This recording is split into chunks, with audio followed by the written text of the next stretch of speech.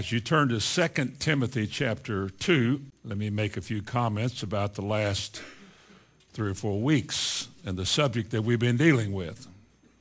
I have a personal desire to know that all of you are saved, to be saved evidently, that is, with evidence, that there is obviously, when you look at your life, when people follow your life, if they're around you, to know that you're saved. We call saved, as we said the last few weeks, being converted, or the Bible calls it being regenerated. And it all has to do with being infused with a life outside of ourselves, a life that comes from God, that God makes a choice. We did not choose him. He chose us. And when he chose us to be his people, he chose us while we were sinners. We were unworthy. Everything was wrong. There was none of us that were right in any degree, not a one of us. And yet, while we were sinners, Christ died for us, and while we were sinners, God chose us. And he brought us to himself like this. He gave godly sorrow. He caused us to be aware of our sins. He showed us the criminality of our life. We saw all the shameful things. They suddenly became shameful. They never were when we were doing it, but one day they became shameful. We were aware that nothing has ever been hidden from God. He's heard every conversation. He's seen every act. He knows every thought. We have gotten by with nothing. It's all known to God. It never bothered us until that day or that season in our life that God began bringing us to him. We begin to be bothered by that. And the shame and the guilt. We call it godly sorrow in 2 Corinthians 7. And God began to make that weight of our sin fall upon us and the guilt of it. And we didn't know how to get rid of it, but God put Jesus before us as his offering, the Lamb of God, who was offered for the sins of the world. And Jesus took our place, died in our place. And because of his pure and clean death, God is able to offer hope through him, the forgiveness of sins.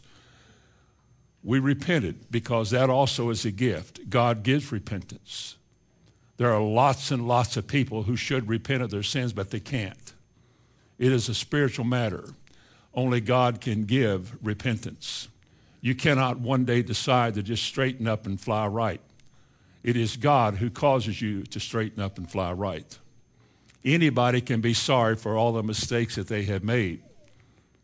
Anybody can have remorse and sorrow for what they did this week, last night, or 10 years ago, or many years ago. That doesn't mean because you're sorry about what you've done that you won't do it again. But when you repent, the Bible word for repent, when you change your mind and you turn around, you become a new creature. Old things, the Bible says, are passed away. All things become new. And then as you stand before God, redeemed and made new, he offers you what we said last week are the times of refreshing.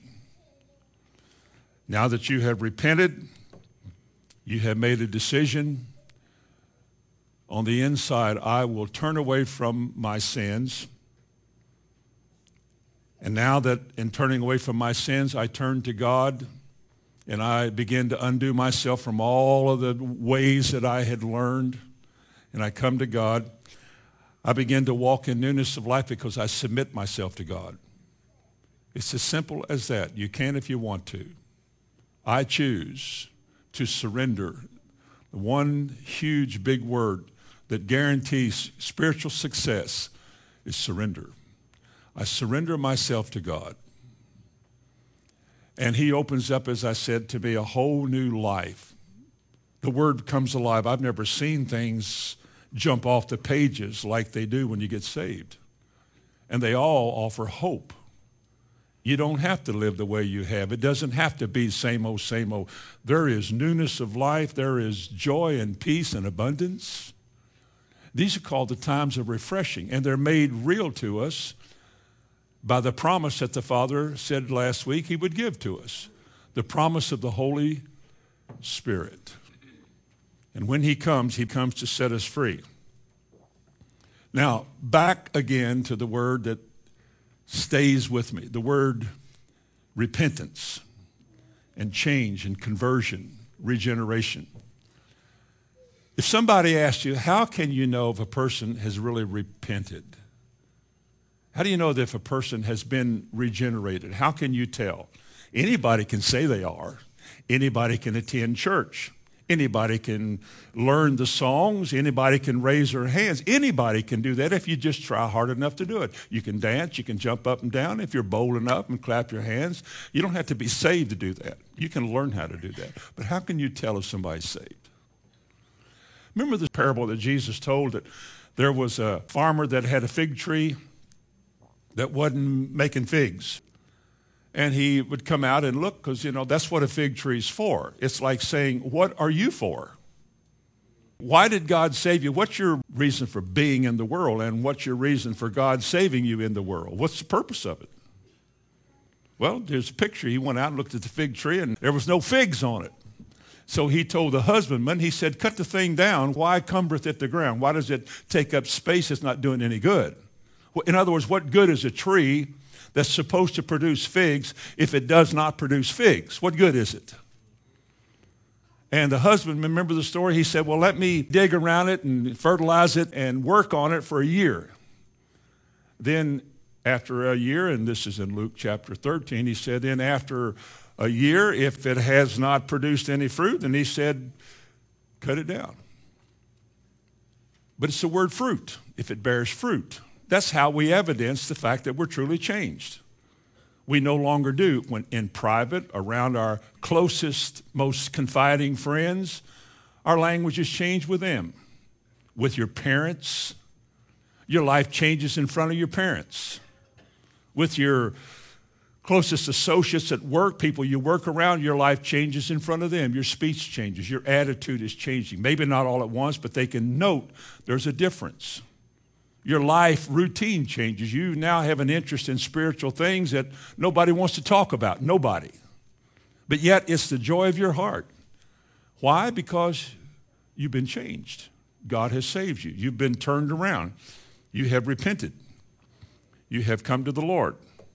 Now, 2 Timothy 2, in light of that, now that you've come to the Lord, here's what it says.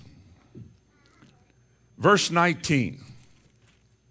Nevertheless, the foundation of God standeth sure. Now, he just warned us about, look, you're a workman. Verse 15, leave the sin of this world and mouthies, leave all of that alone. Get away from all of that. Divorce yourself from stuff like that. That can only corrupt you. The foundation of God, verse 19, standeth sure, having this seal. The Lord knoweth them that are his. And let every one that nameth the name of Christ depart from iniquity. But in a great house there are not only vessels of gold and silver, but also of wood and of earth, and some to honor and some to dishonor. If a man therefore purge himself from these, now he's obviously talking about dishonor. He wouldn't want to purge yourself from something good, would you? So he's talking about things that are dishonorable, things that dishonor the Lord. Things that do not bear fruit, evidencing your salvation. You want to get rid of it. If a man therefore purge himself from these, he shall be. Notice he is not yet, but he certainly can be. Everybody that God saves has this potential to be. There is a program that God has. There is an activity that God will involve himself with you in so that you can be what he wants you to be. And he goes on to say, verse 21 again, he shall be a vessel unto honor, sanctified and useful for the master's use, and prepared unto every good work. Then he tells you to flee youthful lust and so forth, things that interfere and prevent this work from taking place. I'm not saying that every man and every woman's life is fragile. I'm just saying that when you come to the Lord, you've been such a feast for the devil for all of your life that you don't just turn around and suddenly become able to just do anything and all things any way you want to, anytime you want to. It's a walk. It is a day-by-day walk. is a putting your hand to the plow and holding on, no matter what comes your way. The tempter comes, testings comes, difficulty comes, distress comes, persecution comes. Everything that causes a normal, average, worldly person to give up what they were doing faces you to get you to let go of Jesus. But now there's a reason God saved you. There's a purpose for us being on this earth. Not only to enjoy the Lord and to feast ourselves on spiritual things, but as he said in verse 21, to become something that is useful to God, something that does more than just sit in church seats twice a week. Somebody who does more than just memorize verses of Scripture. That's good. That's a wonderful thing to do. But there's more to life than just those kind of things. I notice he said, if a man would purge himself, he shall become. And the word I want to key on today is the word sanctify. Now, I've mentioned it before. We're not trying to make theologians out of everybody here, but I do believe that a Christian should be familiar with things that the Bible speaks of that have to do with your relationship with him. You should know what things like atonement means or what substitutionary atonement means. Somebody in your place died for you and so forth. You should have an understanding of what it means to have been ransomed, to be redeemed. These are just a few little terms that we need to know. Conversion, regeneration, new birth, salvation. There is so much indifference to even knowing what these things mean in Christendom today that most Christians not only have no interest in knowing what any of that means, but they don't seek to know. Doesn't mean anything to them. And yet this is the very heart of redemption, of what Jesus did for us. He wants us to be sanctified vessels.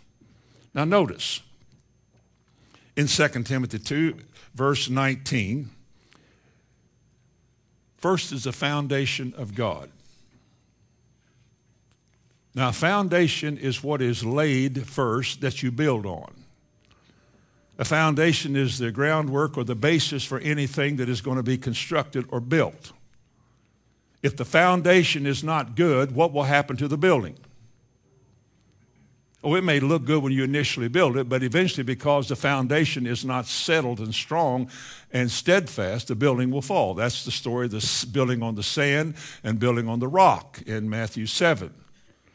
But he said the foundation that God lays stands sure, and it will support everything that's built on it. Now, what is the foundation? Well, it's Jesus. The message of the Bible is Jesus. The message of the New Testament is Jesus. Jesus is the foundation. God has given us something that is immovable. It is steadfast, that cannot be overthrown, will never sift under your feet and let you down. 1 Corinthians 3, Paul writes, no other foundation can any man lay than that which is laid, which is Jesus Christ. And that's what we build on. The Christian life is not to build on the denominational standards and see how big we can get this and move from Jesus and who he is and what he wants in us to something out here that impresses the world or pleases us.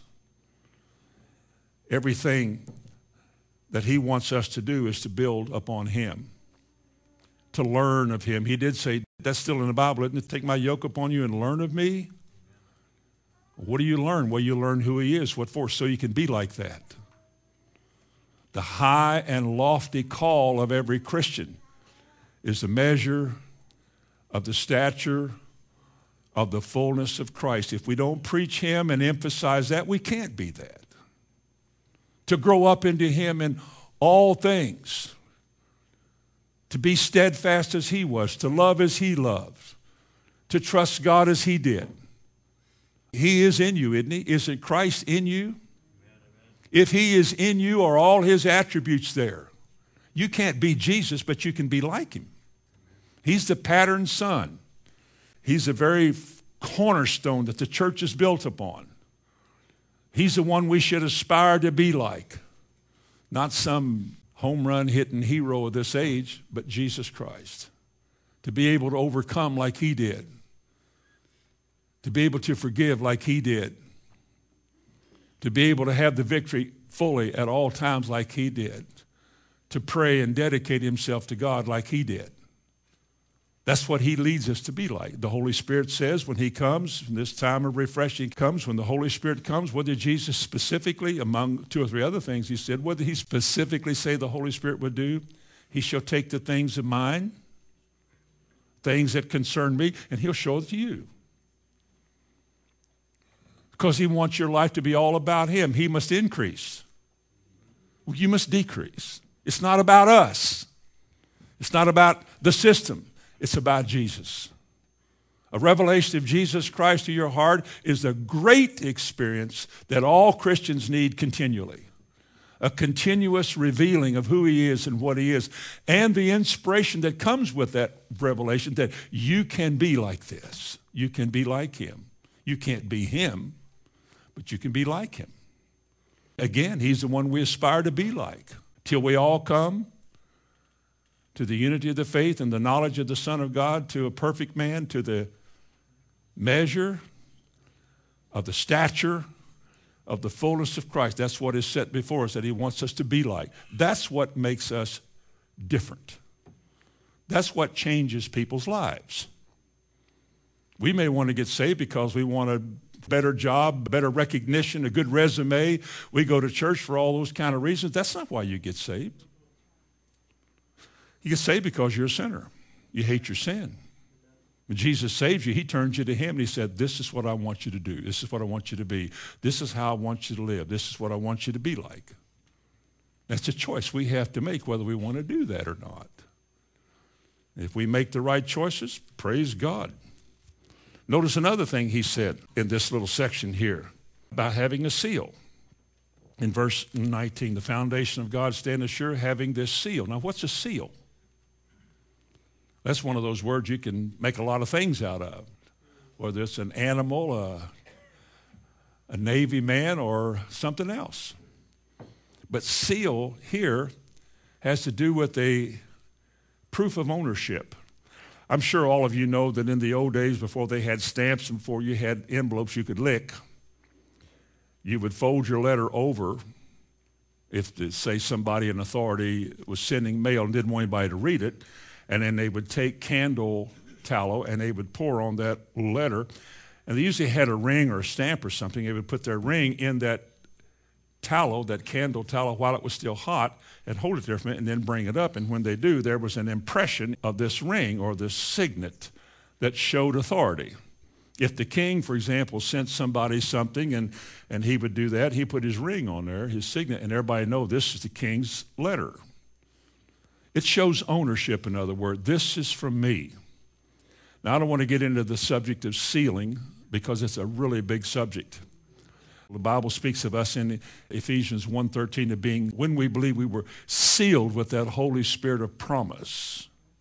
And it says similar things in Ephesians 4:30. But to be sealed is for God to put his approval and his stamp on your life. It's like testifying to the world, these are mine. Now, they may not look like it yet.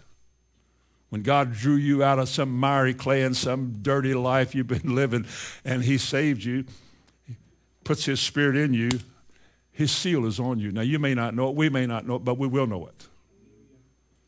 Because not everybody that says, Lord, Lord, shall enter into the kingdom. Not everybody that sings, raises their hands, dances, and says, Lord, Lord. Not all of those are his.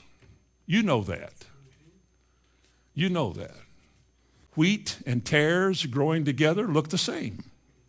It's hard to tell the difference at a certain stage. You don't know which one is which. They do the same thing, sing the same. They're all alike. They're very religious because you can't tell who's more and who's not. But as they grow, God's work in people's lives are going to begin to show because of the way they're going to live and the things they're going to say. It is God who put his seal of approval on you and says to the world and to you, these are mine.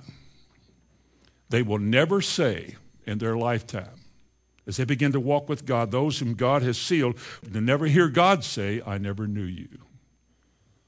There's always this something, this impression you have in your heart that you belong to God. And he singles you out whenever you do say something wrong or you go places you shouldn't go or do things you shouldn't do. Whenever you sin, there's this disturbance that you have on the inside of you that other people don't have that. They go to church all the time, but you do because you're his.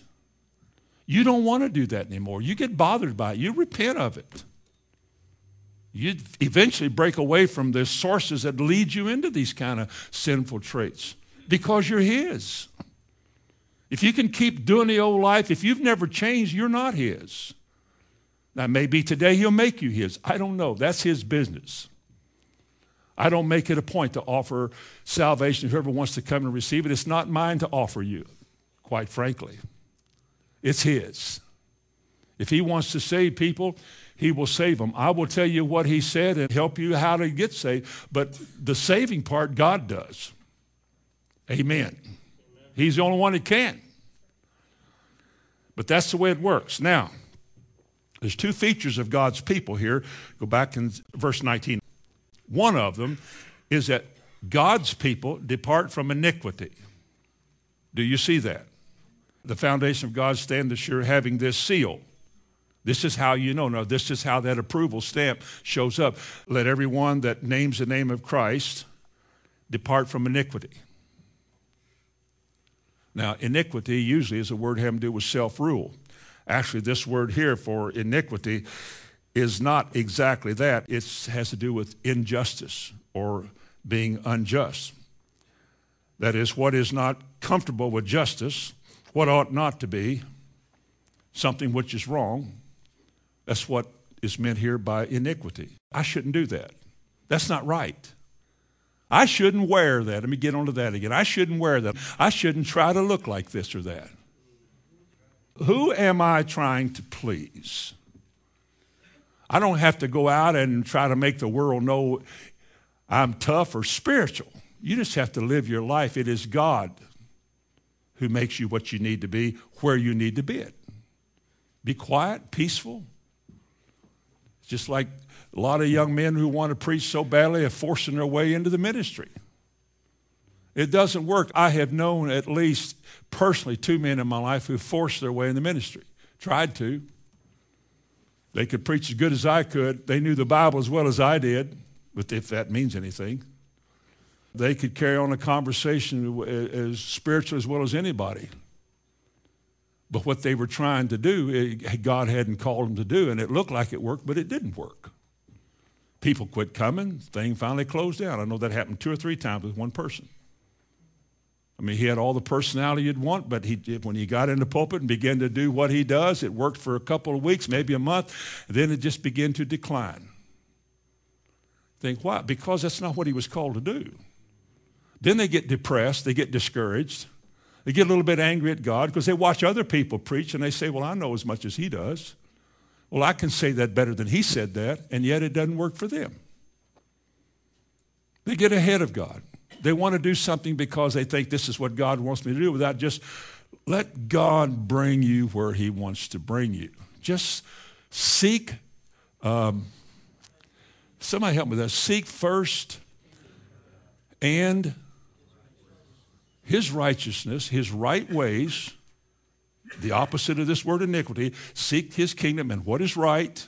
Be willing to do it. And all these other things will be added to you. Be added to you. You don't have to try to outquote other people, impress other people. Just seek first the kingdom and be still and be quiet, and God will bring you in. Now, notice another thing he said here, another feature of God's people in verse 20, is where I want to get to today finally, is purging. Purging. Now, what is purging? Well, purging simply means cleansing. Cleanse from what? I had a shower this morning. It's not talking about natural things here, is he? When the Lord forgave us, didn't he forgive us? Jesus cast our sins as far as the east is from the west. He forgave me of 28 years of sin and left none of them out, didn't he? Well, then, what do I need to be cleansed of then? I mean, what is there to cleanse if I've been forgiven? Have you been forgiven? well, then there's nothing to be cleansed in your life. But on the other hand, a lot of people that have been forgiven still find themselves doing what they used to do. Why would they do that if you've been forgiven? If all these old things have passed away, then why do you still wrestle with the same stuff? It all has to do with your training. See, in the old life, you were trained to sin. You were by nature the child of rebellion, disobedience, Ephesians 2, verses 2 and 3. We were by nature. We were naturally. We didn't have to try to sin. We didn't have to try to think bad, have bad attitudes. We didn't have to try to do any of that. We did that so natural that we didn't have to think about it. You didn't say, now I need to curse right here. I need to say a bad word. Let me see, how do you pronounce these bad words? With nothing to it. It was as natural as breathing. We were like that. Now, one day God saved us and forgave us. He forgave us of all the ugly, nasty, ornery things, depending on you and what you did. He forgave you all of that stuff. Well, then what does it mean when it says Jesus is a refiner, or that we are to purge ourselves, or that Christ is going to cleanse his church? Of what? Have we been forgiven or not? What are we cleansed of? Well, let me tell you this. When I got saved, you know this. When I was born again, I got a new spirit. Ezekiel spoke about a new heart, a new spirit. I became alive to Christ. I had been dead in trespasses and sins for 28 years. But then I became alive unto God. The biggest problem I'm now facing is the training of my mind. I didn't get a new brain.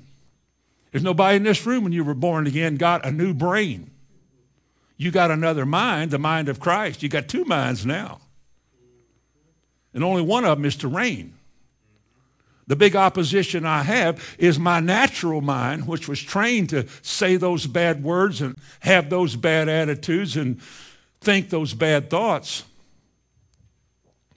All the residue of that old life is still there. I've been forgiven. Everything I ever did, I've been forgiven of, but it's like I got dirty dishes. This has got to be cleansed. Or did Paul mean what he said when he said we have to be transformed? How? By the renewing of your mind. Why does my mind have to be renewed? Didn't God save me? You know what? He saved you. He didn't change your mind. You've got to do that. It's a choice you're going to have to make the rest of your life. Even when your natural mind here, you hear God say something and you go, well, that doesn't make sense. Now, the Spirit on the inside of you, you know it's from God. You read it. You know there's something stirring in here, and it is in opposition to what your natural mind is saying. Well, I don't know about that. Well, why? That's crazy. Why would I do that? I'd lose my job. Well, I can't do that. Well, she would leave me if I started doing this. Oh, he would leave. Oh, he would never come back. Where do you think the war in your life is? It's between your spirit and your mind. I'm not into metaphysics and all that about mind over matter and all that. I'm talking about this, that when God speaks a word to your heart, that's a word of direction. That's his word. There must be a commanding of your will. You still have a will? In spite of how you feel or what you think, you've got to be willing to say, yes, Lord. And it's my belief that the more you yield and surrender yourself to God and his way, the more the new comes and the old goes. He increases, you decrease. And the more you do this, the more this biblical term of purging or cleansing takes place. I don't even know the depths of my sin. I know how I felt about it. I know the emotion I had when I got saved, but I wasn't aware of the deepness and the control that it had on me until I began to study the Bible. I began to learn about warfare. You've heard about warfare. And then the verse in the Bible that says the weapons of our warfare, they're not carnal. What's our warfare? I've been saved. How could I have warfare if I'm saved? The weapons of our warfare are not carnal. They are mighty through God to what? Pulling down what? Strongholds. Wait a minute. Have I been forgiven? Well, then what is a stronghold? It means that all your life you were controlled by something. Lying. There are some of you sitting in this room that even your parents have said, well, I can't tell when he or she, I can't tell when they're telling the truth or when they're lying. I've caught them in lies several times. You were naturally like that. God, when he saved you, he forgave you for all those lies. But do you realize that that thing that had a strong hold in your life doesn't just leave because you said, I'm saved?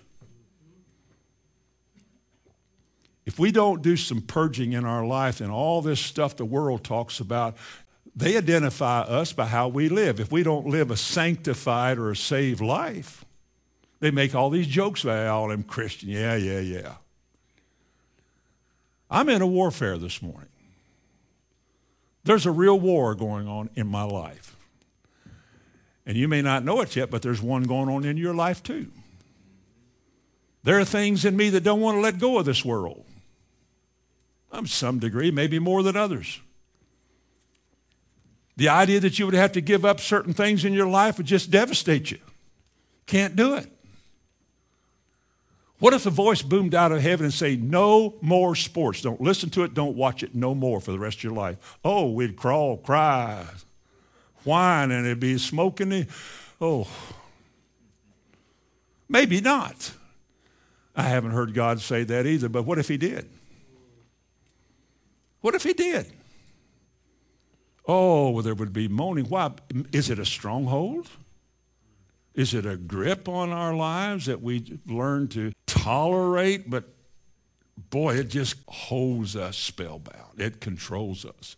Well, if so, then that's part of our warfare, because this thing gets between us and God. We can't have a men's meeting because there's a ball game on. And how do you know that's a problem? Because of the talk. Well, I know what I've thought about it. It's because of the world. It's the world. That's what it does to us. We've been in it so long, nobody's ever showed us that this has been a strong hold, a grip on your life. It's whatever it is. It has to be purged. It has to be dealt with. Listen, if you want to grow and be built on the foundation that God and grow unto him from glory to glory to glory to glory, and to keep on growing and to become the salt and the light of this world, and to magnify God and to be identified with God and God to identify with you, you have to cleanse yourself. He shines his light in your life and says, get this stuff out of your life. Then you've got to be willing, as that first message was, you've got to make good choices. I have dealt with too many Christians in my long time here, almost a third of a century. That's too long for anybody. But I've dealt with a lot of people, church discipline, private admonitions that nobody knows about. That's the best way. Having to deal with people who are professing Christians, been in church for years, and then just with their eyes open, fall back into sin because that particular sin was never dealt with. It has a strong hold. Oh, I'm all right. I've been forgiven. God's in charge of me now. But that thing still lives in there waiting for an opportunity, because the devil, like a roaring lion, he goes about looking for those who have that weakness so he can spring a trap. I had to put him out. And I think, how in the world can you sit here and say, amen, brother, or amen, and then do what they did? How do you do that? Is there no fear of God, or is there no shame? Can a man be in church or a woman be in church and hear all the things that are said and nod their head in approval, know every book in the Bible, can find it quicker than anybody, and then go out and violate everything they hear? Is that possible? Then something has got not only a grip but a strong hold in somebody's life, or somebody has never been converted. They've never been changed. Never been changed.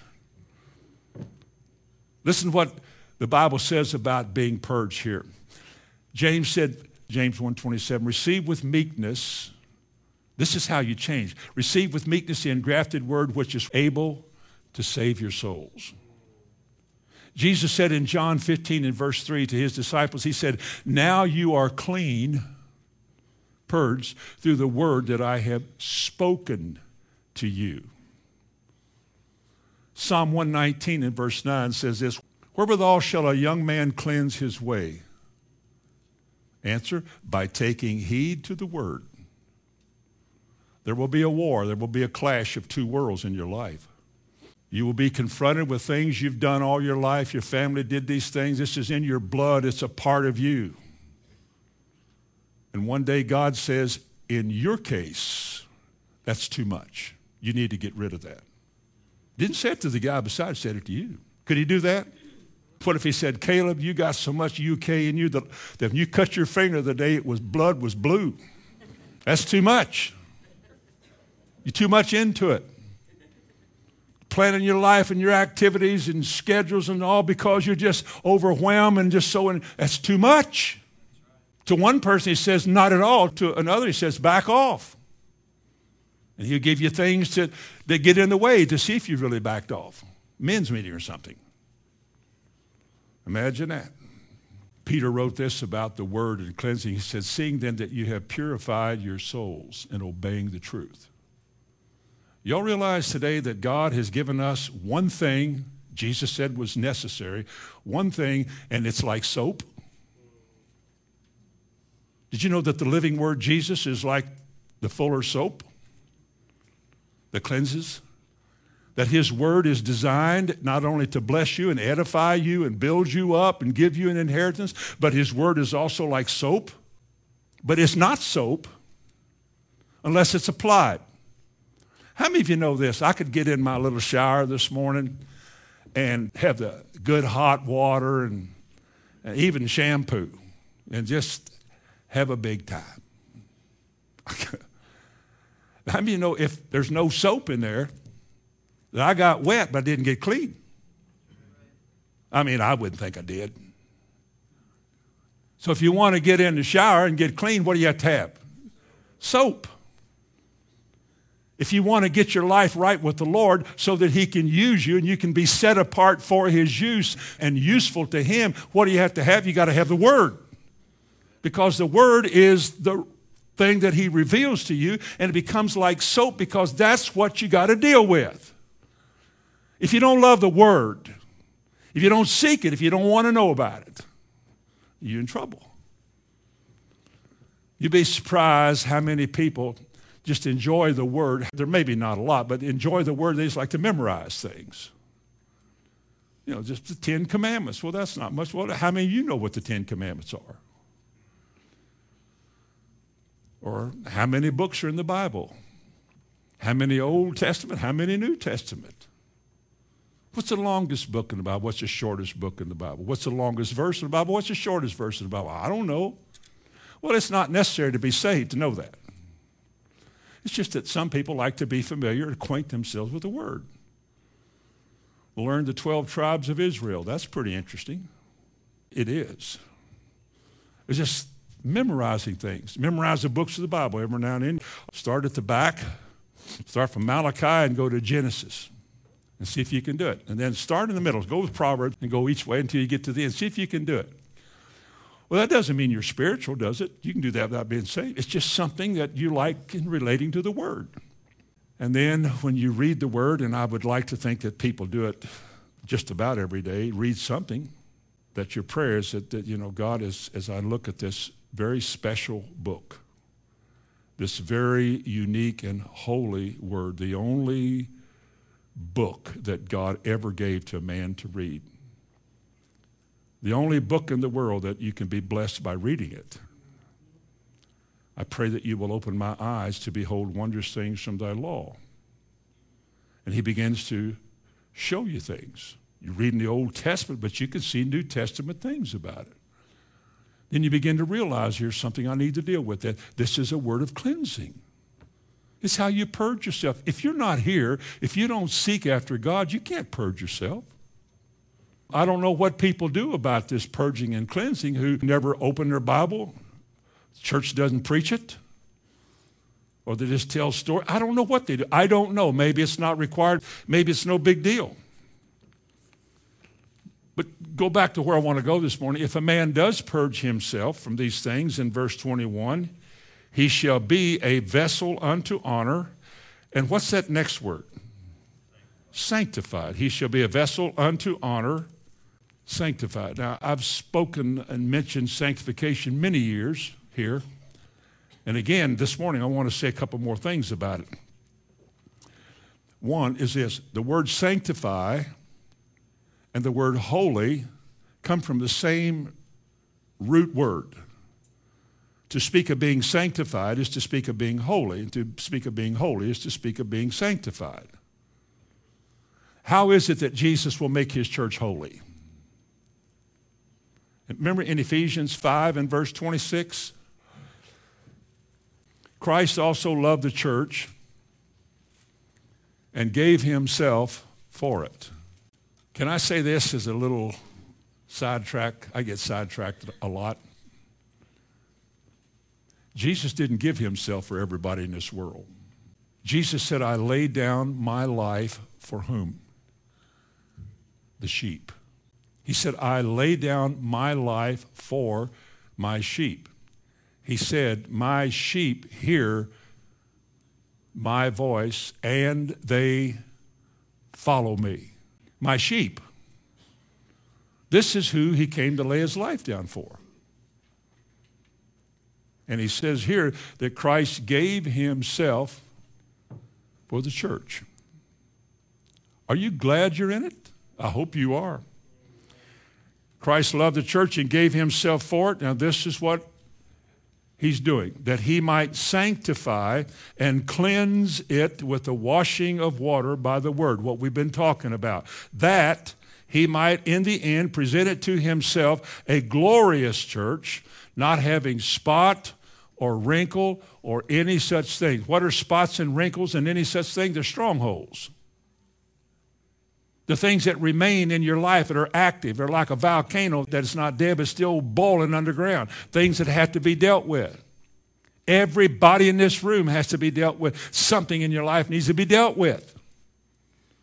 It is God who by his Spirit gives revelation of it so you can deal with it. But this is how he's going to cleanse his church. We come together. We sing and worship and everything else, but the primary feature of it is to hearing the word, because the word, like soap, is what he's going to use to cleanse his church. But he will sanctify and cleanse his church, verse 26, with the washing of water by the word, so that he can present to himself in the end as the head of the church and as the cornerstone. A glorious church, a church full of glory, a church that has no spots, no wrinkles, no pollutions of this world. No pollutions. But is clean. It is distinctly different from everything else in the world. And these are specially his people. These are the ones he gave himself for. These are the ones that he is sanctifying. Because you see, before there is a washing of water by the word or a cleansing, there comes this sanctifying first. In other words, before we become what we have to be, he must first sanctify us. Now, there's two aspects of sanctification. I don't want to get technical again. I just want to make you understand this. Two aspects of sanctification. One is positional sanctification, and one is experimental sanctification. Positional sanctification is what God did when he chose me. He picked me up out of the miry clay. He chose me. I didn't choose him, but he picked me up out of the miry clay, set my feet upon a rock, planted me in his courts. In other words, God was willing to identify with me. I am not worthy to be identified with him. My sins had separated between me and God. Jesus made it possible now for this to happen, that a man can be reconciled back to God. And while a man does not deserve to be saved, a loving, gracious God sends his mercy and his grace, lifts you up out of the miry clay, and brings you to himself, not because you did anything or were capable of doing anything, but because he wanted to. It's all grace. No man can save himself. Only God can save you. That is, bring you to himself and breathe new life into you. Now, he does that. Now, he does this so that you can walk the way he wants you to walk. But sanctification, the word sanct, S-A-N-C-T, is our word for saint, holy ones. A saint is a holy one. When God brought you out of darkness, he holified you, made you holy. You said, I'm strongholds, all that. I'm not. No. I'm not talking about you're holy because you have done everything holy. You're holy because God brought you to himself. He put his arm around you and he brought you out of the world to himself. He made you his, and that makes you holy. Just like the offerings that were brought into the courtyard for man's sins. Anything that a man brought in his behalf before God was considered holy. You know, there's just a piece of meat. It's a dead animal, but it was holy because of what it represented. Well, we're not so holy in our own estimation or in anybody else's estimation, but if God has brought you to him, he considers you his son. Therefore, you are holy. Now, he's going to change you, as we've already been talking about. In 1 Corinthians chapter 6 and verse 11, he says, but such was some of you, but you are washed. You were like these people he described in 1 Corinthians 6, but he said, you have been washed, you are sanctified, you are justified in the name of our Lord Jesus Christ. You're sanctified. That is, you are set apart to be holy. Sanctification means the process of making. So see, positionally, you are sanctified. When God saved you, he sanctified you. He separated you. When he grabbed Thomas here, he grabbed him out of the world, and he separated him from the world unto God. He didn't save everybody else around him necessarily, but he saved him, brought him out, and said, you're mine. Now, he has set him apart for his own good, for his own glory. Is that right?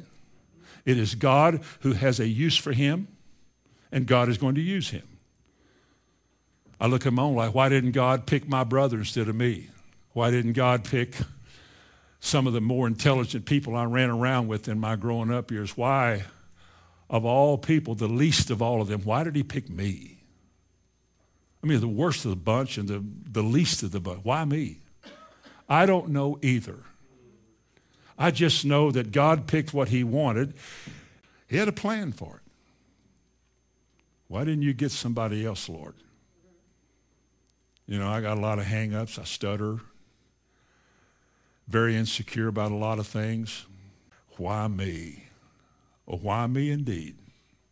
See, I look out there this morning, I say, why you? Why couldn't you do better than that? No, not necessarily. God has chosen the foolish and the base. 1 Corinthians chapter 1. He chose the foolish and the base and the despised and the things the world would reject. That's what he picked to serve him. This is whom God picks. And when he picked you, here's the point. When he picked you, he sanctified you. He set you apart from the world to be his. Now, you may not know what that means yet. You may not be well informed about that or where this is leading or where this is going. All you know is you felt bad about your sins and you went to church and asked God to save you. Well, God set you apart. Now you're his. And you're going to learn what he wants you to do because you're going to live sanctified. Listen to this verse. 1 Thessalonians 5 and verse 23. And the very God of peace sanctify you wholly, entirely. And may your whole spirit and soul and body be preserved blameless at the coming of our Lord Jesus Christ. Sanctify, set apart, make holy, considered holy, set apart as holy to live holy. You are sanctified because you belong to God. See, he that sanctifieth and he that is sanctified are all of one, Hebrews 2 tells us. So it is God who does the sanctifying. Now that's positional sanctification. By association with God, he did it, you are considered set apart.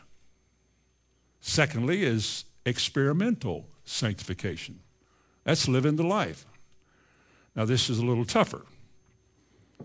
Remember the verse in 1 Peter 3:15, but sanctify the Lord God in your hearts. Turn back to Ezekiel 36:23. Now, while you're looking at that verse in Ezekiel, the Apostle Peter wrote this. He said, but sanctify the Lord God in your hearts. And what does that mean? Well, that means because he has chosen you and you are his, sanctify the Lord. Separate everything else from him and let him be in your heart the most fundamentally important thing in your whole life and existence. And learn about him so that if any man asks you a reason of the hope that is within you, you'll be able to tell him. Because again, you become associated with his word, you read his word, you memorize his word, you think about his word, you do word things, you just involve yourself in the word. Now, in our verse in Ezekiel, in verse 23, God says, but when I am sanctified in you, Jesus said, sanctify the Lord God in your hearts. And he said here, when I am sanctified in you. What does that mean? When you begin to set aside everything that leads you away from God, everything that does you wrong, everything that makes you grieve about what you did, and you begin to set God in your life as the reason for your sanctification, for the reason you're going to do right and make good choices. I look unto you, Lord. I surrender myself, my life to the Lord. I want to learn about you. I want to walk with you. I want to know you. You are holy. I want to be holy. I want to live a holy life. I don't want to try to outlive anybody else. I don't want a competitive religious spirit. What a church botherer that is. I'm not in competition. I just want to be all that you have chosen me to be.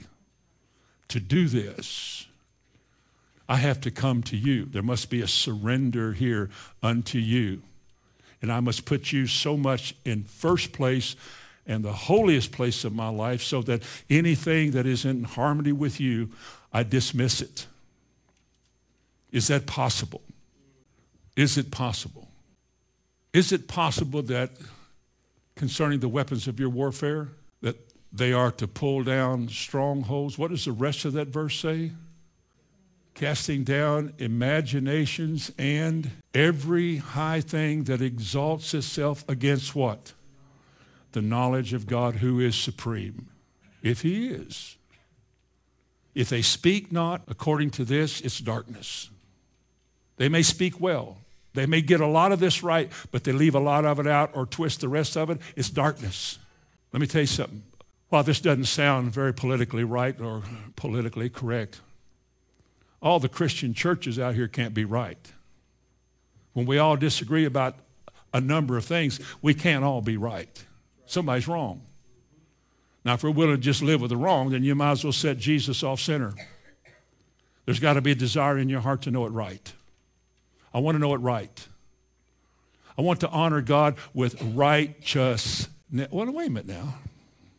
Seek first the kingdom of God and what else? His right ways. Well, then, if I'm going to seek his kingdom and his right ways, I've got to get his right ways set before me. In other words, I must sanctify. I must make holy, authoritative, and absolutely in control of my life. God and his word. I must be ready always to give an answer to every man because he's going to make me a living testimony in this world, an ambassador of heaven to this world, a light that shines. God help me if I don't. God help me if I'm supposed to be salt and I'm not even good for the dunghill, not even thrown in a toilet. It's no good. Doesn't work. It's like a fig tree. Cut it down. The Christian life is pretty demanding, folks. And you got to put God in his place and you got to hold him there. He's everything that you need. Jesus said, if a man will purge himself from everything that the revelation of God begins to show him is dishonorable and fruitless in your life, if you begin to purge himself from these things, you will be sanctified. You will be set apart. If you let remain in your life things that you continually grieve over, I think a whole bunch of you know what I'm talking about. If you keep letting junk in your life keep making you grieve over it, one day you'll get hardened to it.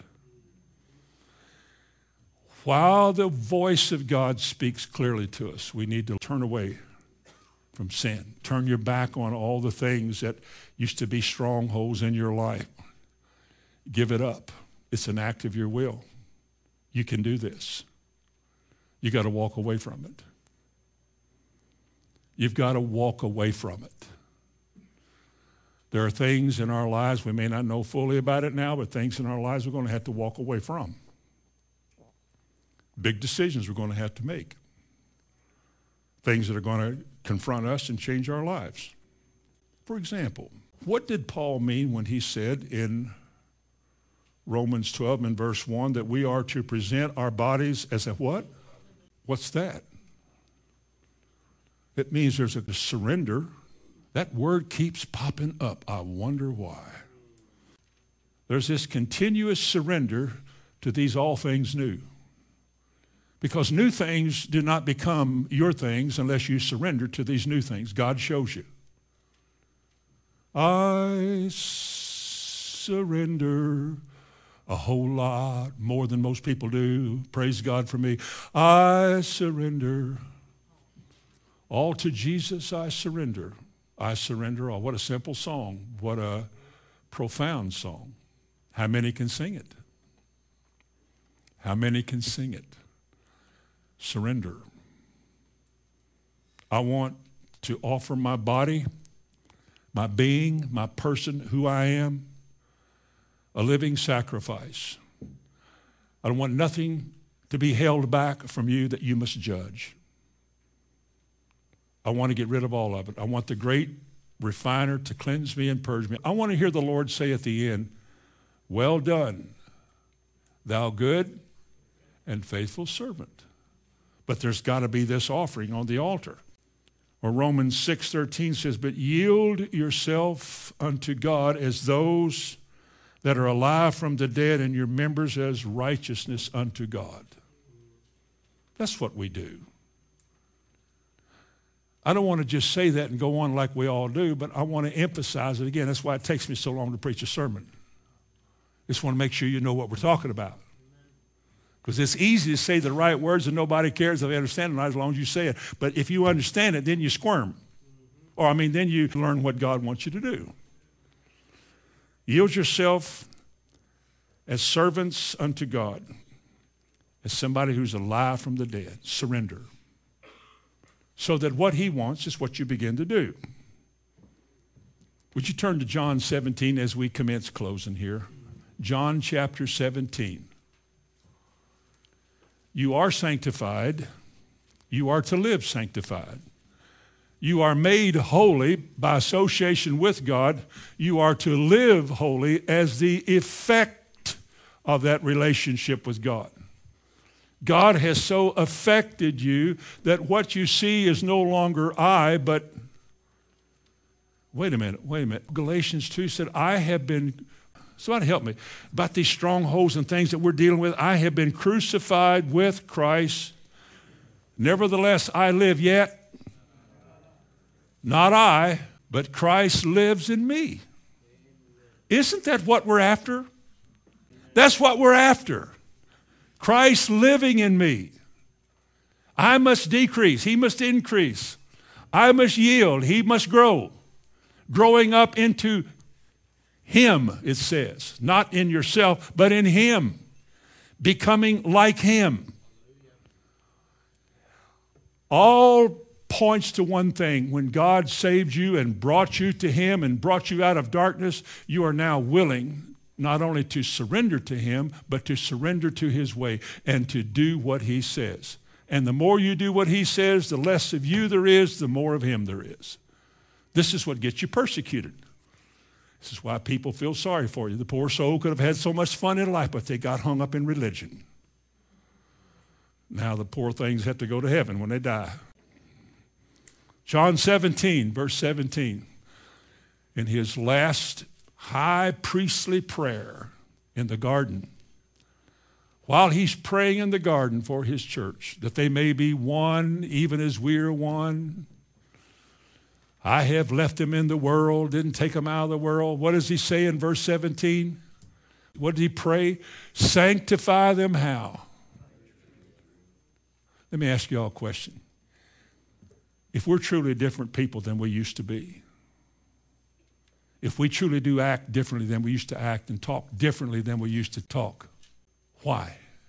Did God make us do that? Or did God give us his truth? Did he give us his truth? How did truth change us? Faith, that's right. You believed it. You were convicted, weren't you? We were convicted. We heard the word. We all came here for that reason. There's not a little handful of you that lived here, or else you're born. Well, a bunch of us were born here because we've been here a while, and half of you are born here now. But everybody over that age, we all came here from somewhere else. Why? Because we were lonely. No, we came here because of the word. And the scoffers where you came from said, why would you go 1,000 miles or 100 miles? Why would you go? There are churches everywhere on the corner. It's true, and there are. You can dial a brand. You can just, what kind you want. Arminian church, you want a Calvinist church. They got the Pentecostals. They got the Reformed church. Which kind you want? You want the quiet ones? We got two of them. We got the Catholics and the Episcopalians. So what else you want? You want a loud one? We got a Pentecostal. Everybody goes, hey, so what do you want? But somewhere in your life, in your past, recently or a few years ago, God stuck a word in your heart. You never heard it like that before. Somewhere, not while you were here maybe, but somewhere, that word came in there and it began to show you the difference between what you need and what you've been hearing. And you begin to long for that word. And then you realize that maybe I did, where I was, it wasn't there. I couldn't hear it. The preacher who was a hireling and was paid to preach, he couldn't say things he ought to be saying to us. He either didn't know them or he's afraid to say them. Because there were people there who would gnash their teeth at truth and they would fire the man. So they limit him as to how far he can go and what he can say. And I'm suffering for it. And there was this urging from the Lord to get out of here. So I went up and saddled my horse and got to riding off in the wilderness. My horse died in Shelbyville, so this is where I wound up. The horse just fell. I came to Shelbyville in 1977 to get away from Charlestown, Indiana. Church had split and everybody wanted me to start a church. No way. I came to Shelbyville. A little Bible study got started. Let's start a church. No way. I left Shelbyville and went to the Sahara Desert. I went to another place, 5 years. And Shelbyville never looked as good in all my life as it did. And I got back. It's the grandest place I've ever been. In our magnificent surroundings, our paved lot, everything that makes the world think those poor souls. I wouldn't trade places with any of them. I came here for one reason. Now, I came here, I'm the talker, but I can only tell you this, that a lot of times I say things that convicts me. How can that be? Well, I say a lot of things I never thought of. I'm doing it right now. A lot of things just come up that I never thought of. And then I have to go back there and sit in the back and take some more notes and think, boy, you're going to kill yourself if you keep talking. 30 minutes would be enough for anybody. You go for an hour, that's 30 minutes. You're going to cut your head off in there, boy. That's why I came. Sanctify them through thy word. Separate my people from all that's vile and unclean. Give them thy word and make it clear to these people. Open their eyes that they can see it. And then give these people the courage to make that choice. Because not all of them are. But you can. And God didn't send you here to die. He didn't send you here to backslide. If I've said it once, I've said it too much. I've said to people, you could have done what you're doing now where you came from. You don't have to come here, sit under this ministry to die. all the expense of traveling to get here, to sit here and backslide as bad as you can. You could have stayed where you were and done that. But for everyone that does that, there's at least 10 or 15, maybe 20 that are getting it and are going to keep it and they're going to hold on to it, and God's going to bless them. Well, I'm willing to live set apart. Are you? I'm willing to live just set apart. You see, this that I'm talking about is the converted life. This is the life of conversion. This is how converted people live. For whom God foreknow, them he also predestined to be conformed to the image of his Son. That choice that God makes is offered to you. Are you willing to make the right choice and say, I will, I surrender? Are you willing? Father, in the name of Jesus, I pray that you will bless and keep us from everything that you have to judge in us. That as you taught us to pray, that you would deliver us from evil. I pray that all these people, Lord, if they are not yet, that they will be, in the quietness and the solitude of some place that you bring them, or in a crowd, that you'll save everybody. Let it be true, Lord, that you didn't bring any of us here to perish. You didn't bring us here to give up and quit, to be worldly, to be judged. Give us holy hearts, holy minds, in Jesus' name. Lord, as we approach the communion table now, I pray that our focus will be upon the one whom this book is all about Jesus. Who he is and what he did, why he did it, and who he did it for. And may we have thankful and grateful hearts this morning as we partake of the bread and the cup, and I ask that in Jesus' name. Amen.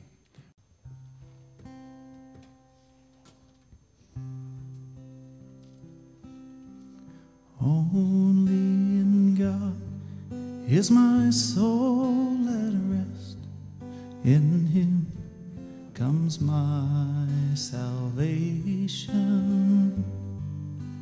He only is my rock, my strength, and my salvation.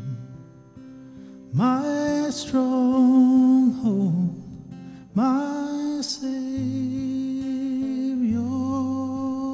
I shall not be afraid at all. My stronghold, my Savior, I shall not be moved. Only in God is found safety when the enemy pursues me. Only in God is found glory when I am found meek and found lowly. My stronghold, my Savior, I shall not be afraid at all. My stronghold, my Savior, I shall not be moved. Only in God is my soul at rest. In him comes my salvation.